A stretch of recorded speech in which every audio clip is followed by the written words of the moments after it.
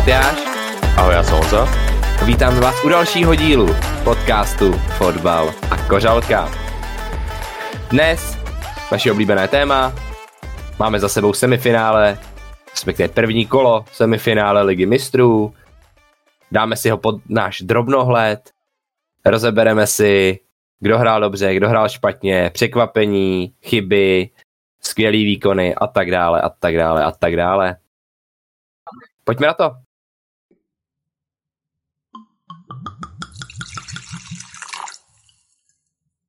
Začalo nám to v úterý, kdy se hrálo podle všech, a asi i podle nás, předčasný finále. Prostě dva momentálně asi nejlepší týmy na světě se střetnuli spolu. Bohužel už semifinále, finále Ligy mistrů by se asi hodilo víc, nicméně los tomu nebyl příznivý. Manchester City přijel na Santiago Bernabeu a jak víme, tak tam se prostě nehraje dobře. Tam vyhrát na Santiago Bernabeu v lize mistrů je takřka nemožný. Ten stadion vás, spíš bílej balet žene dopředu a vás žene do prdele prostě. Je to fakt nesmírně těžký, říkají to všichni a je to vidět. Nebyl tohleto ten Manchester City, který známe. Nebyl to ten Manchester City, který je tak dominantní, 100%, klinický. A naopak Real nám ukázal, že i když se mu v lize nedaří, tak prostě Liga mistrů je jeho soutěž. A fakt, byla tam prohra v tom týdnu, o víkendu, nevím, s Osasunou, pokud se nepletu. Real Madrid prohrál tu 2-1. A vyhráli? Jo, ale předtím tam neměli dobrý zápasy. Tak týden předtím možná, to si nepamatuju. Vím jenom, že jsi tam říkal, že právě díky tomu, že nemají takovou formu, tak by to ještě o tom mohlo spíš hovořit pro ty City. Ale jak už jsem jednou říkal, Real ukázal, že to v té lize mistrů umí. Já si myslím, že tenhle zápas jako papírově, my jsme si o tom s Matyášem psali, City tam jeli jako favorite, jeli tam jako favoriti, ale ve finále si myslím, že reálně nikdo jako nepředpokládal, že by tam to City mělo vyhrát. Jo? A bylo to vidět už jenom na tom jejich herním stylu. Asi to rovnou otevře tím, že prostě spadly 2 góly, úplně wondergóly spoza boxu. A bylo to ironický v tom, říkali to oba trenéři, jak Ancelotti, tak Guardiola po zápase, že první poločas byl City lepší a Real dal gól, a v druhém poločase byl Real lepší a City dal gól. Jo? Oba ty góly byly prostě nechytatelný, byly to střely spoza 16, brankáři na ně neviděli, možná u toho Edersona se můžeme bavit, ale prostě měl to v zákrytu, neviděl toho Viniciuse prostě. Vinicius, mně se na něm líbilo, že u té svojí střely to vzal na sebe. Tam se vyloženě nabízela ještě to poslat dál, kde nevím, jestli Rodrigo nebo Benzema by tam byli sami, vlastně v boxu, sice na hraně, ale byli by tam sami, rozhodně střelecká pozice, ale ne, on to prostě vzal na sebe, mezi dvěma hráči vystřelil a zavěsil to tam. Prostě to sebevědomí na to má a je dobrý. K tomu Realu, pardon. Oni vyhráli teda o víkendu s Copa del Rey, s Osasunou, to vyhráli, ale předtím poslední zápas v lize právě prohráli s Realem Sociedad. Abychom to měli všechno krásně nalajnovaný a věděli, o co v tom šlo. Ale zpátky do Ligy mistrů. Mně se líbilo, co bych vyzdvihnul na té hře toho Realu Madrid, ta jednoduchost. Prostě Real tam šel s naprosto jednoduchou taktikou, kterou nechci říct, že by jako vymyslel skoro každý trenér. Naopak, myslím, že právě spíš se tady ukázala ta velikost toho Ancelottiho, že dokázal ten rozjetý vlak v podobě Manchesteru City ne úplně 100% zastavit, ale minimálně velmi přibrzdit. Protože City se skoro nedostal do žádné šance. Byli tam samozřejmě, ale nebyly to žádný 100% loženky. Rodri, krásná střela z boxu, teda mimo box, Courtois vynikající.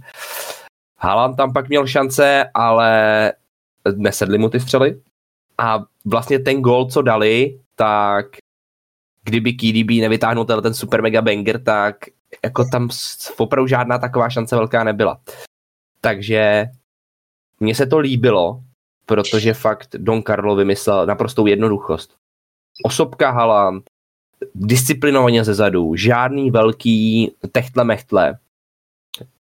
Ty góly, nebo ty breaky, do kterých chodili, tam byla naprosto jednoduchá narážečka, kterou se učí děti už od přípravky. Prostě Kamavinga veze balón, ťuke s Modričem, zpátky Kamavingovi hnedka z první, vyřadili čím 2 hráče ze hry, Kamavinga už si to pelášil dál prostě, jo. Opravdu, a tohle jsme viděli několikrát, ten jednoduchý ťukes, tu jednoduchou narážečku, v tom tkví to kouzlo fotbalu. To se mi na to moc líbilo. A co se mi líbilo, ještě co bych vyzdvihl, bavíme se tady o tom neskutečně dobrý Manchesteru City, který je prostě furt na balónu. Ale Real, i když vedl, tak dokázal, neříkám, že celý zápas samozřejmě, Manchester City měla větší držení balónu, ale dokázal ten Manchester City zatlačit do jejich boxu, obehrávat ho, i když vedli. To se mi na tom fakt líbilo, protože to jsem neviděl. Ještě. Jo. Já když si tady vemu tu taktickou stránku té hry, byl to zápas vlastně individuálních soubojů. Jo. Mně se to hrozně líbilo, viděli jsme, Rudiger měl na osobku, prostě hráli stopery blíž k sobě, takže Haaland se nedostával do svých obvyklých prostorů, kdy probíhá mezi těma stoperama, že jsou víc roztáhlí. Rudiger ho měl na osobku, po zápase jsme mohli vidět takový ty videa, jak prostě ho takhle drží za boky a takhle za něj kouká, prostě úplně ho vymazal za hry. Haaland hodně chtěl hrát na toho Alabu, viděli jsme to během toho zápasu, že se si k němu snažil prostě nějak dostat, ale Rudiger byl furt s ním. No, protože Alaba není tak jako vzrostlej prostě a Haaland se k němu snažil dostat, ale prostě Rudiger ho k ničemu nepustil. Ano, byla tam vybavuju si prostě jeden tu akci, kdy tam proběh, ale neskutečný zásah Alaby, který vymazal tu šanci. Ano, Haaland měl pár střel, ale nemyslím, že to byly nějaký vloženky, jo. Viděli jsme tam pak osobní souboj s Mateášem, jsme se o tom bavili, Carvajal, Grealish. Já Carvajal fakt nesnáším osobně, fakt ho nemám rád. Ale tady musím ho pochválit, že opravdu toho Grealishe nepustil ho k ničemu. Jo, a tady myslím, že teda Carvajal rozhodně měl dostat žlutou tenhle zápas. Myslím si, že možná až na oranžovou to bylo, na druhou stranu Grealish tam taky jako ho jednou sejmul, ale to nevím. Myslím si, že jako tenhle ten osobní souboj měl skončit žlutou kartou pro Carvajala. Nemyslím si, že pro Grealishe něco, ale je to, jak to skončilo. Ve finále třeba Rodri na straně City taky měl mít žlutou kartu za celý zápas a nedostal. A tak.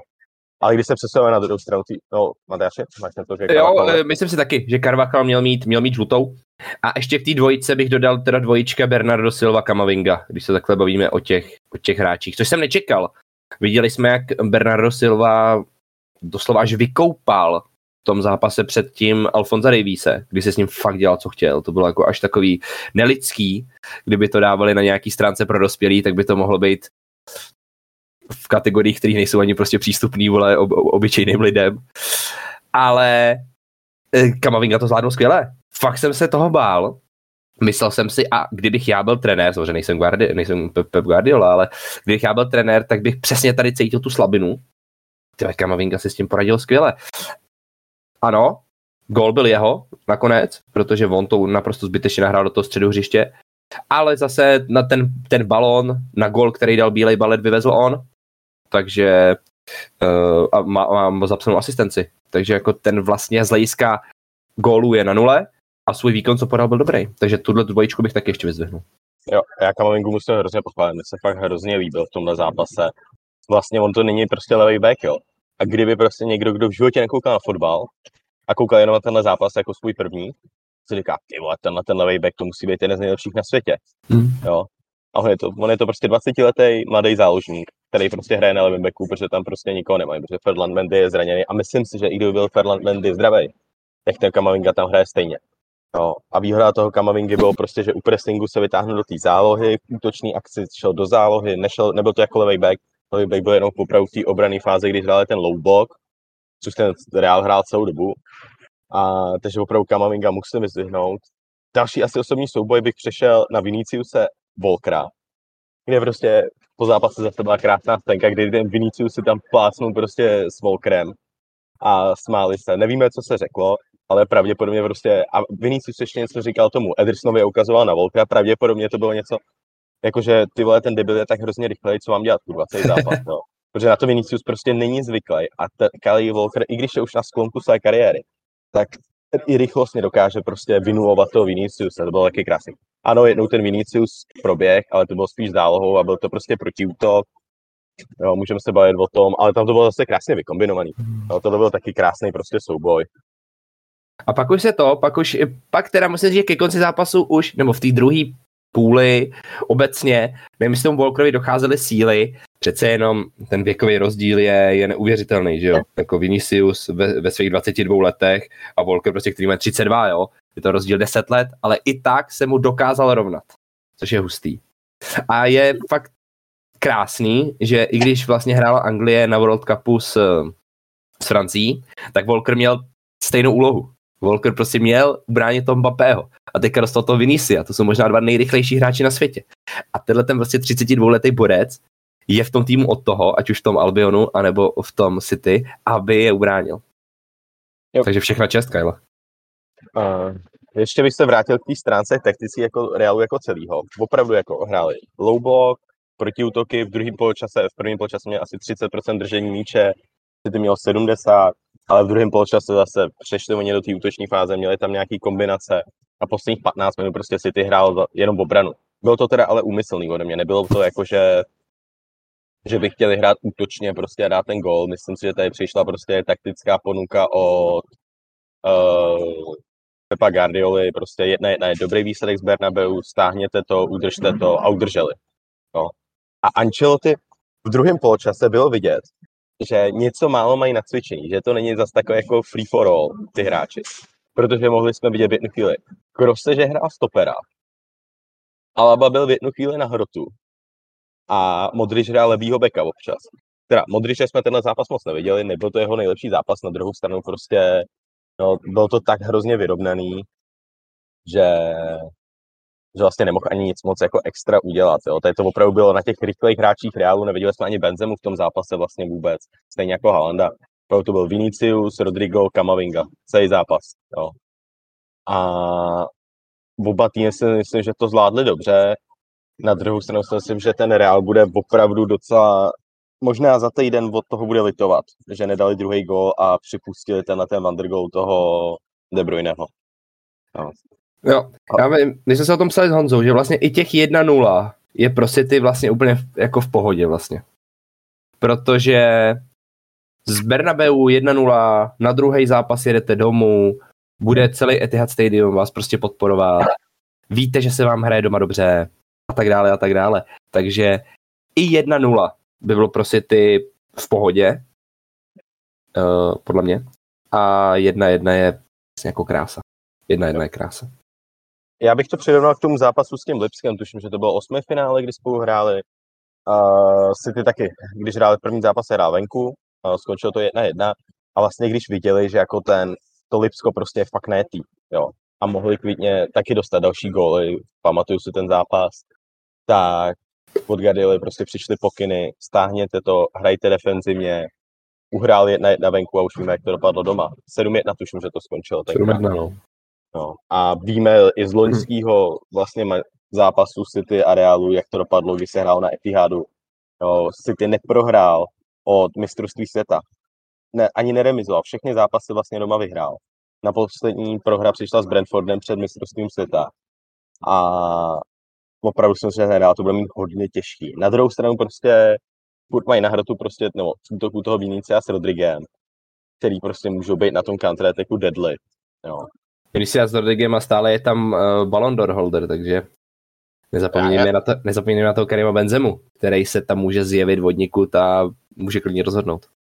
Tohle se, no jo, ale já si opravdu nemyslím, že tohle je dobré jako soupeř prostě pro Benzemu. Já si myslím, že to je prostě i venku, že prostě Benzema, teda uvidíme příští týden, jo, loni to byl tuším, že Benzema, kdo to vlastně pomohl otočit na Bernabeu v tom dvojzápase, ale nemyslím si, že to je od Benzema něco uvidíme, ale myslím si, že jako jestli někdo to má vyhrát a otočit prostě, protože myslím, že jasný favorit na příští zápas je City, ale jestli to má někdo otočit, tak je to opravdu Vinicius a je to s tou jeho rychlostí. Na druhou stranu, jestli to bude vypadat jako v tomhle zápase, kdy Kyle Walker si ho fakt strčí do kapsy, až na ten gól samozřejmě. Já bych neřekl, že ho Kyle Walker zase jako úplně strčil do kapsy. Já bych řekl, Camavinga třeba strčil do kapsy Bernarda Silva. Já bych řekl, Kyle Walker se mu vyrovnal. Když ho strčil do kapsy, to úplně nevím. No, ale musíme to brát tak, že vlastně prostě Vinicius je ten jejich nejdůležitější hráč v tomhle zápase. A vlastně kromě toho gólu a pár jako centrů takovejch, nemyslím si, že jsme viděli prostě, jo, když by tam prostě, já nevím, proti něm hrál nějaký špatný tým, teď mě napadá, tak tam bychom viděli jako Vinicius se prostě co dokáže, jo, když by proti sobě neměl takovýhleho oponenta jako Kyle Walker. Takže tak, jenom. Ještě bych teda doplnil jednu věc, co mě teda překvapila. A to, že Pep Guardiola nestřídal tenhle zápas. Mě to opravdu překvapilo, protože on má před sebou prostě bojujou o titul Premier League, mají FA Cup finále za necelý měsíc, snaží se vyhrát Champions League a tady ta 11 opravdu teď hraje každý zápas. V lize vidíme Mahreze, já jsem třeba čekal, že na druhou půlku tam hodí Mahreze, protože ten Silva opravdu nic nenabídnul tomu týmu. Grealish si myslím, že po tom prvním poločase byl dost nasranej na to, aby klidně udělal nějakou píčovinu a dostal červenou kartu proti Carvajalovi. Jo, myslím si, že to mohla v druhém poločase, anebo to Alvareze. Alvarez nahrál, protože Haaland fakt nevytvořil nic. A Alvarez není lepší hráč než Haaland, ale nabídne tomu týmu úplně něco jiného. Jo. Není to takový ten hroťák, umí dropnout dozadu, přebrat si balón, je rychlej taky. Jo. Nabídlo by to něco jiného. A opravdu mě to překvapilo. Jo. Nebo Gundogan taky nic moc na žluté kartě. Tohle tam měly přijít nějaký změny a nepřišly. Myslím, že tohle by toho City mohlo trošku jako mrzet. To mě taky teda musím říct překvapilo. Furt tady zmiňujeme tu šířku kádru, kterou City disponuje. Ty jsi to teďka krásně shrnul všechno. A v takovémhle mači tam nepřijde žádný střídání. Nevím, jestli ty hráči se cítili opravdu všichni dobře, věřili tomu, nebo Pep Guardiola tím, že já nevím, bylo 1-0 stále, potom 1-1, tak do toho prostě nechtěl šahat. Nevím. Nerozumím tomu, ale je to velmi zajímavý tah. Jo, a snad prostě, jo, bavíme se o tom, že klidně může přijít teď nějaký zranění, jo. Prostě vemte si, že prostě Haaland fakt hraje každý zápas, tam si nemyslím, že Haaland by se zranil, ale spíš bych se bál o takový důležitý hráče, jako je třeba Rodri, jo. Opravdu si myslím, že třeba Haalanda dokážou nahradit, minulou sezónu hráli celou bez hroťáka, ale tyhle, když jsem zradil takový Rodri, tak to bude hrát to CDM, není tam už Fernandinho, Gundogan by hrál CDM, nebo mají tam toho Philipse, ale ten nehraje celou sezónu. Opravdu jako tady bych se bál, ale zase jako to jsme my, abychom tady soudili Guardiolu. To je pravda, to bychom dělat asi neměli. Jenom tady už jsem, teď jsem se kouknul, kurzy na ten zápas příští týden, 1,66 na City, 4,71 na Real Madrid. Si myslím, že Real má šanci, já bych si to přál, aby vyhrál Real teda, upřímně, ale myslím, že má šanci jedině přes prodloužení. Myslím si, že prostě remíza a v prodloužení to urvat. Jestli se dojde do prodloužení, tak budu věřit i do konce Realu Madrid. Protože oni to umějí. To už City může znervóznět. Ta zkušenost toho Realu Madrid, byť tam jsou mladíci, ale myslím obecně toho klubu, Ancelotti, Benzema, Modric, Kroos, blablabla a tak dále, tak ta by to urvala v tom prodloužení. Ale v 90 minutách to bude hrozně těžký. A myslím, že bude klíč pro Real Madrid nedostat gól v první půle. To bude hrozně těžký. To myslím, že je alfa omega celého úspěchu je nedostat gól v první půle. Já teda ještě celý doplnil, tak se mi líbí na City, že když se zatáhnou, tak vlastně umějí přijít do toho stejného systému, co hrál Real a hrajou to vlastně na ty dva hroty. Že tam prostě křídla se zatáhnou, jo, hrajou tam Bernarda Silvu, Grealish se neskutečně zlepšil defenzivně a vytáhne se De Bruyne na hrot a hrajou na dva hroťáky. A tyhle ty dva fréři, protože De Bruyne teď fakt jako nemá nejlepší sezónu ve své kariéře, ale poslední měsíce prostě hraje neskutečně. A je to opravdu, bavíme se o tom celou sezónu, že Haaland má být ten jejich rozdílový hráč, já si to opravdu nemyslím. Myslím, že De Bruyne je ten hráč, který prostě bude rozhodovat tituly pro City. No a opravdu tady budu překvapený, když postoupí dál. Já to třeba Realu zase nepřeju, přeju to tomu City. Myslím, že už jsme se dost smáli nad tím, jak vypadávají zbytečně a myslím, že tady tu sezónu si to zaslouží. Třeba tu ligu bych přál Arsenálu, ale to Champions League už myslím, že ten City si prostě zaslouží, jenom prostě za to vlastně, co předvádějí za poslední roky, za výkony. Je to prostě absolutně nejlepší tým na světě herně.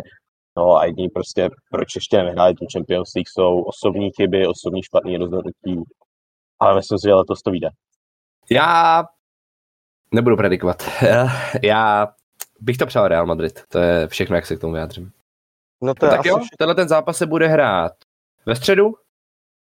Teďka hnedka příští týden, 15. pokud se nepletu, jestli to vychází správně. Jo, no, jo, asi, máš pravdu.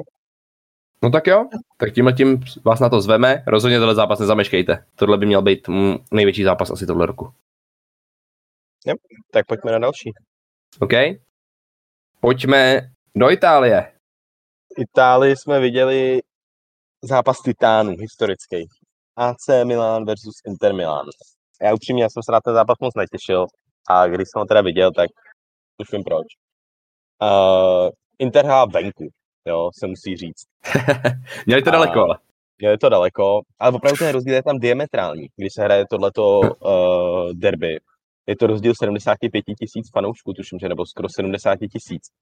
Jo, že opravdu je to vidět, jo. Sice hrajou doma, mají to hned za humny, ale jako rozdíl v tom počtu fanoušků je rozdílný. Ale na druhou stranu prostě ty fréři tam hrajou prostě každý týden. Jo. Takže tak nějakým tomu backgroundu toho zápasu mohli jsme tam vidět velký jména na tribunách. Viděli jsme tam Maldiniho, Ševčenka, Pirla, Zanetti tam byl. Jo, opravdu legendy těchto dvou klubů. I mimo sport, pokud jsem pletu, Novak Djokovic se přišel podívat. Byl to fakt zápas, který táhnul diváky. I z té historický, jednak z toho historického hlediska, protože, jak jsi říkal, obrovský titáni. A navíc ještě v té Itálii, prostě je to Derby della Madonnina, jak se to řekne, je divácky velmi atraktivní vždycky. No pojďme na ten zápas.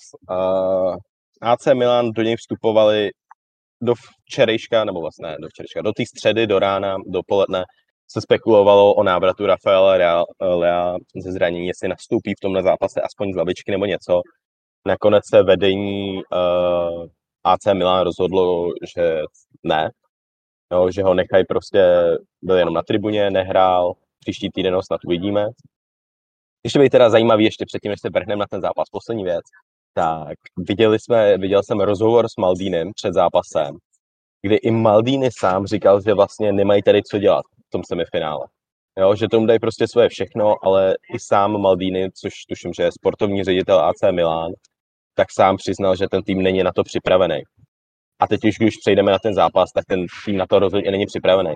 Jo, chápu, že chyběl rozhodující hráč, ale ta první 20-minutovka, těch prvních 30 minut, to, co předváděli, to byl zápas prostě dětí versus chlapů. Jo. Ten Inter si opravdu s nima dělal, co chtěl. V 8. minutě neskutečný gól Jacka prostě, tyjo. Tuším, že ho tam bránil ten druhý stoper. Kier ho bránil, podle něho nebránil Kier, podle ani Tomori, podle něho to byl nějaký Calabria nebo nějaký zatáhlý záložník, teď už nevím přesně. Jo. Ale prostě ty vole, Jacko, ty vole, kolik mu je? 37? Něco takového, čekajte, já se kouknu. 37, no. 37. Tak prostě tam natáhnul tu svoji 10metrovou nohu a skutečně to zakončil. Pak prostě z půlky krásná kombinace Mkhitaryan, ke kterého pozici se dostanu ještě další neskutečný gol. A upřímně ten první poslaz mohl skončit 5-0. A nemyslím si, že by si někdo mohl stěžovat. To byla fakt jako demolice. V tomhle úvodu hnedka, v těch prvních 20 minutovce, se ukázaly ty zkušenosti, si myslím. Inter je papírově, ta 11 je mnohem zkušenější.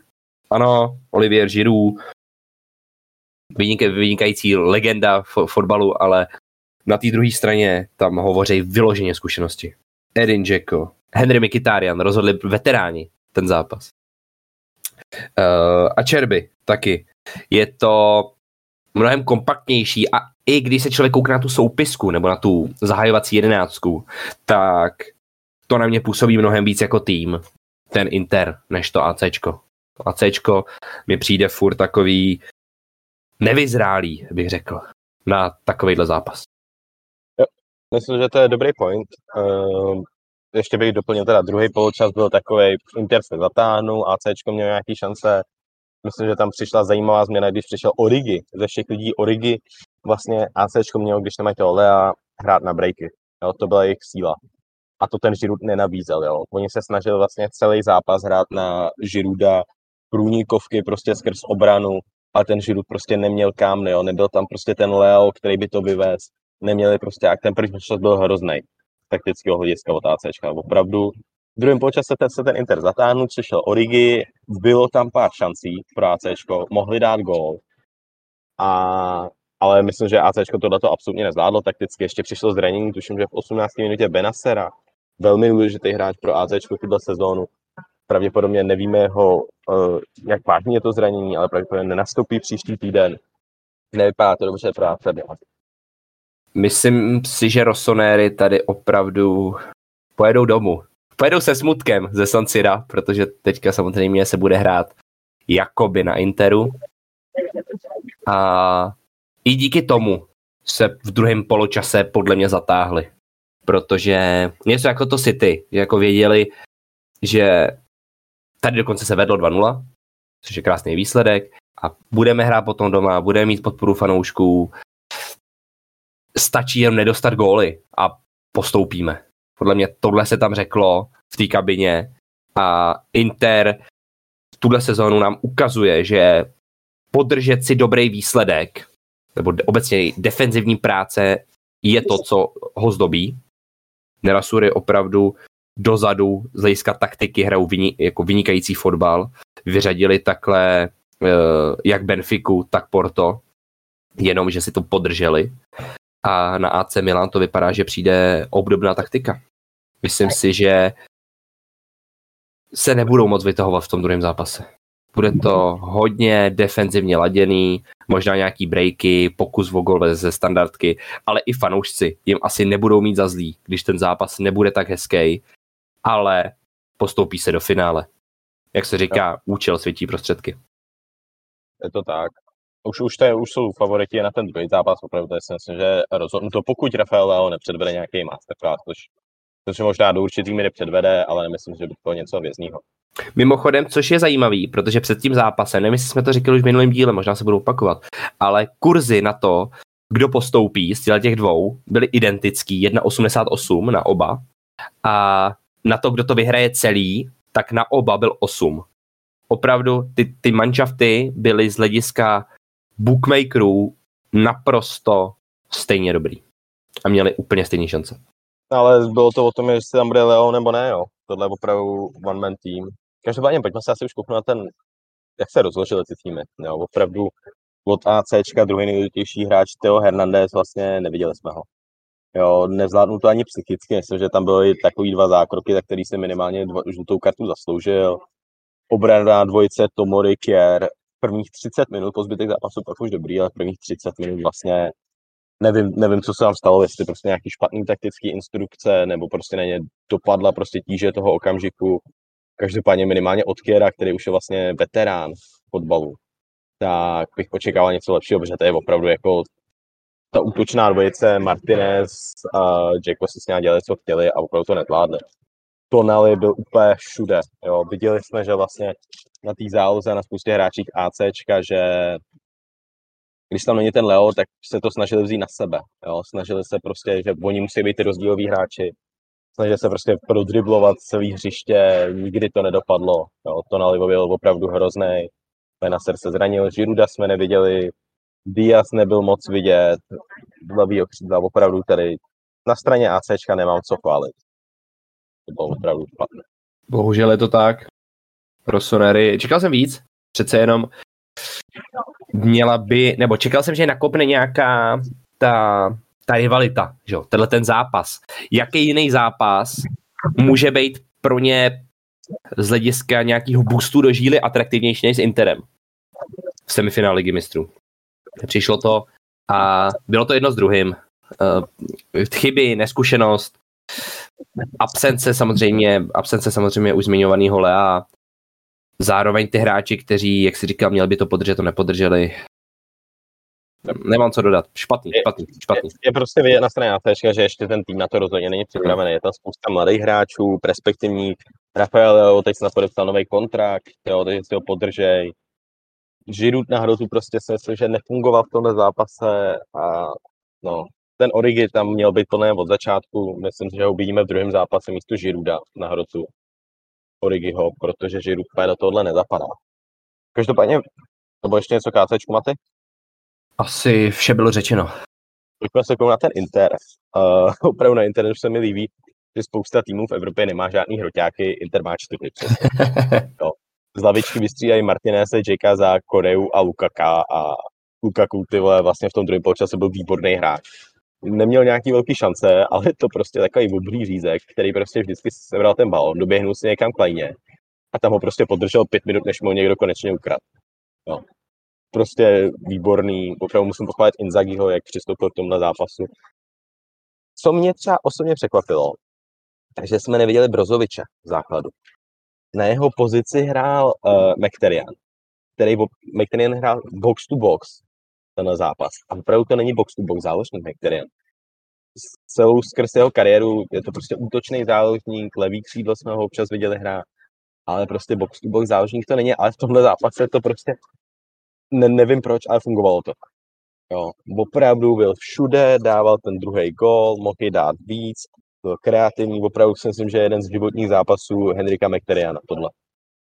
34letý Arménec, tu si to prostě podmanil to hřiště. Opravdu, hrál dobře, dal teprve tuším svůj 3. gól. No, v lize má jenom 3 góly ze 30 zápasů tuhle sezónu. Ale v té lize mistrů už jeden sice dal, takže má 2, ale ty góly přichází v pravý čas. Tohle to byl ideální timing na to, jak si načasovat gól v lize mistrů. Myslím si, že mně se třeba hrozně líbí Dumfries. Jo, Dumfries je vlastně takový jako možná je toho pravýho wingbacka, ale je to vlastně další hrdák. Jo, vlastně když Inter útočí, tak vlastně Dumfries je na hrotu. To je takový ojedinělý hráč, to si myslím, že neznám hráče podobného typu, jako je Dumfries. To je hlavně obrovský, že jo, takže on to tam prostě rozrazí do toho. Že ten má tělo jako kráva, teďka si představte, jste ty obránci a najednou se vám na ten hrot nacpe ten Denzel Dumfries. Do toho Lukaku. Nedej bože, když tam je třeba ještě ten Dzeko, což se teda úplně nestává, že by se potkal Lukaku s Dzekem na hřišti, který tak je důraznej, obrovský. Tyhle, a teď to braňte, jako máte tam prostě 3 hory a teď se na to valí ty balóny, teďka se to tam sype do toho boxu. No, nezávidím obráncům, kteří budou bránit Nerasury. Jo, ještě se mi, a prostě Inter má depth, jo, prostě na stoperu Bastoni byl výborný, taky výborný mladý hráč. Taky v jednu chvíli, jak jsme se bavili o tom u toho Realu, že vlastně Kroos hrál stopera a Alaba hrál hrota, tak Bastoni taky jsem určitě viděl prostě na hrotu, že v jednu chvíli tam byl prostě, že to bylo v druhém počase, že tam byl Lukaku, Korea, Dumfries a Bastoni prostě v boxu. No a prostě co s tím máte dělat, prdele. A Červy prostě přestoupil tam, tuším, že Slácia tam přestupoval v létě. Taky jako prostě, no, výborný. To jenom na hostování. Jenom na hostování, ale prostě výborný, Onana, bavíme se o tom. Na druhou stranu, jestli bych tady měl vytáhnout nějaký pozitiva pro ACčko, tak tohle je opravdu plně dočasný Inter Milan. Protože Inter Milan je opravdu ve velkých finančních problémech a v létě uvidíme, stejně jako jsme to viděli v posledních přestupových obdobích, když odešel Hakimi, jo, tak uvidíme tady zase nějaký odliv hráčů. No podotknout, že vlastně tuším, že od listopadu tak Inter Milan hraje bez hlavního sponzora na dresu. Nemají hlavního sponzora, protože jejich hlavní sponzor zkrachoval. Takže je to takový prostě jejich old school prostě dres.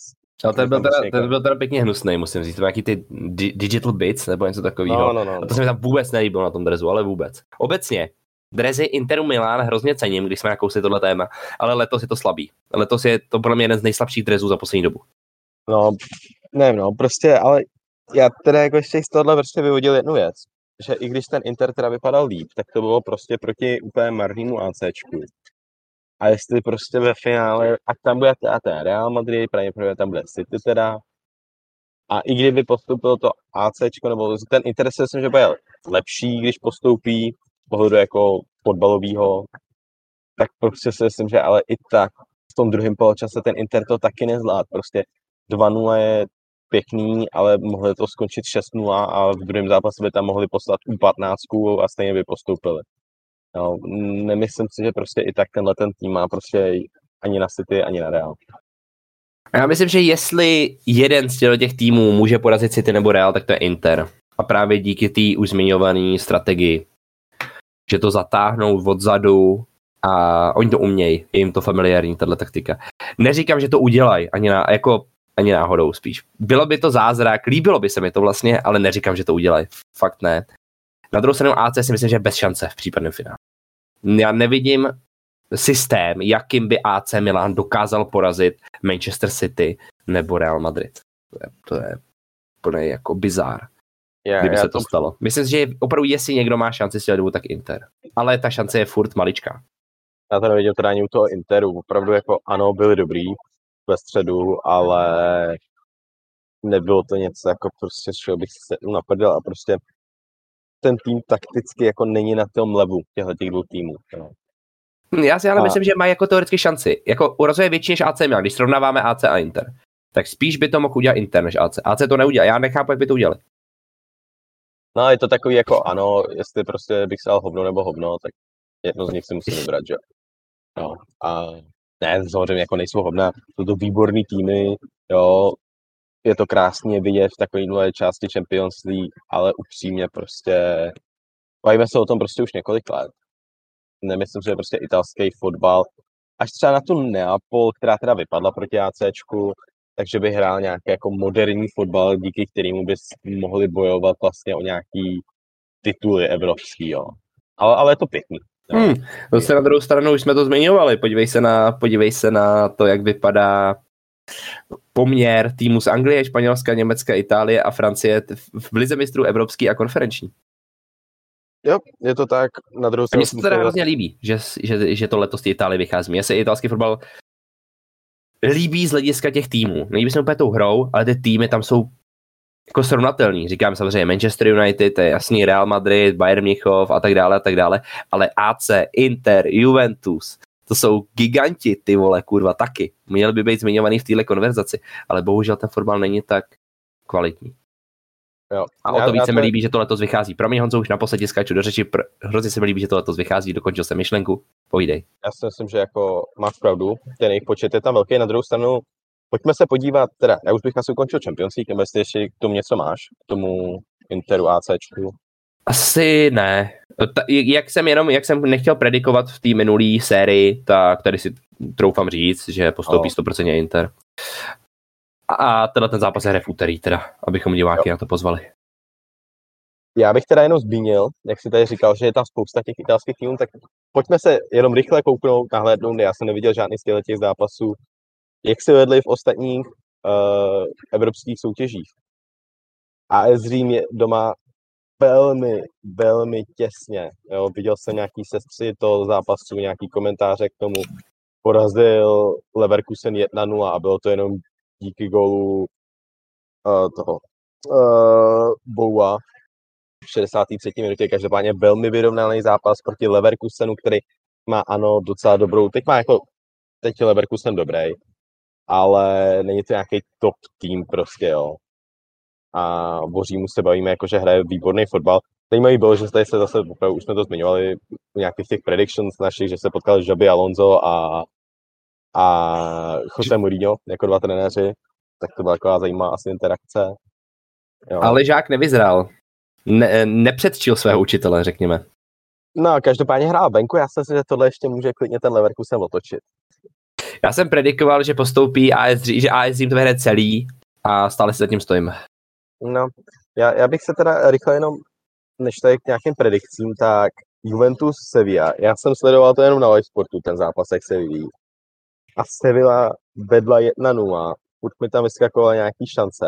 A kdyby nebylo gólu v 90+7 Juventusu, a Juventus hrál doma, proti týmu, které v půlce tabulky ve španělské lize, tak prohráli doma 1-0. Dali ten gól v 97. minutě.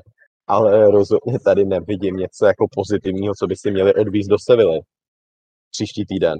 Tak tady je v prdeli, že to je Sevilla a je to Evropská liga, že jo? To je smrt. To je jako Real Madrid Liga mistrů.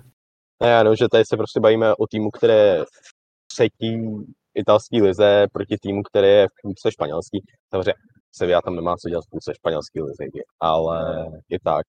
Jo, ale takhle bych to asi nesrovnával.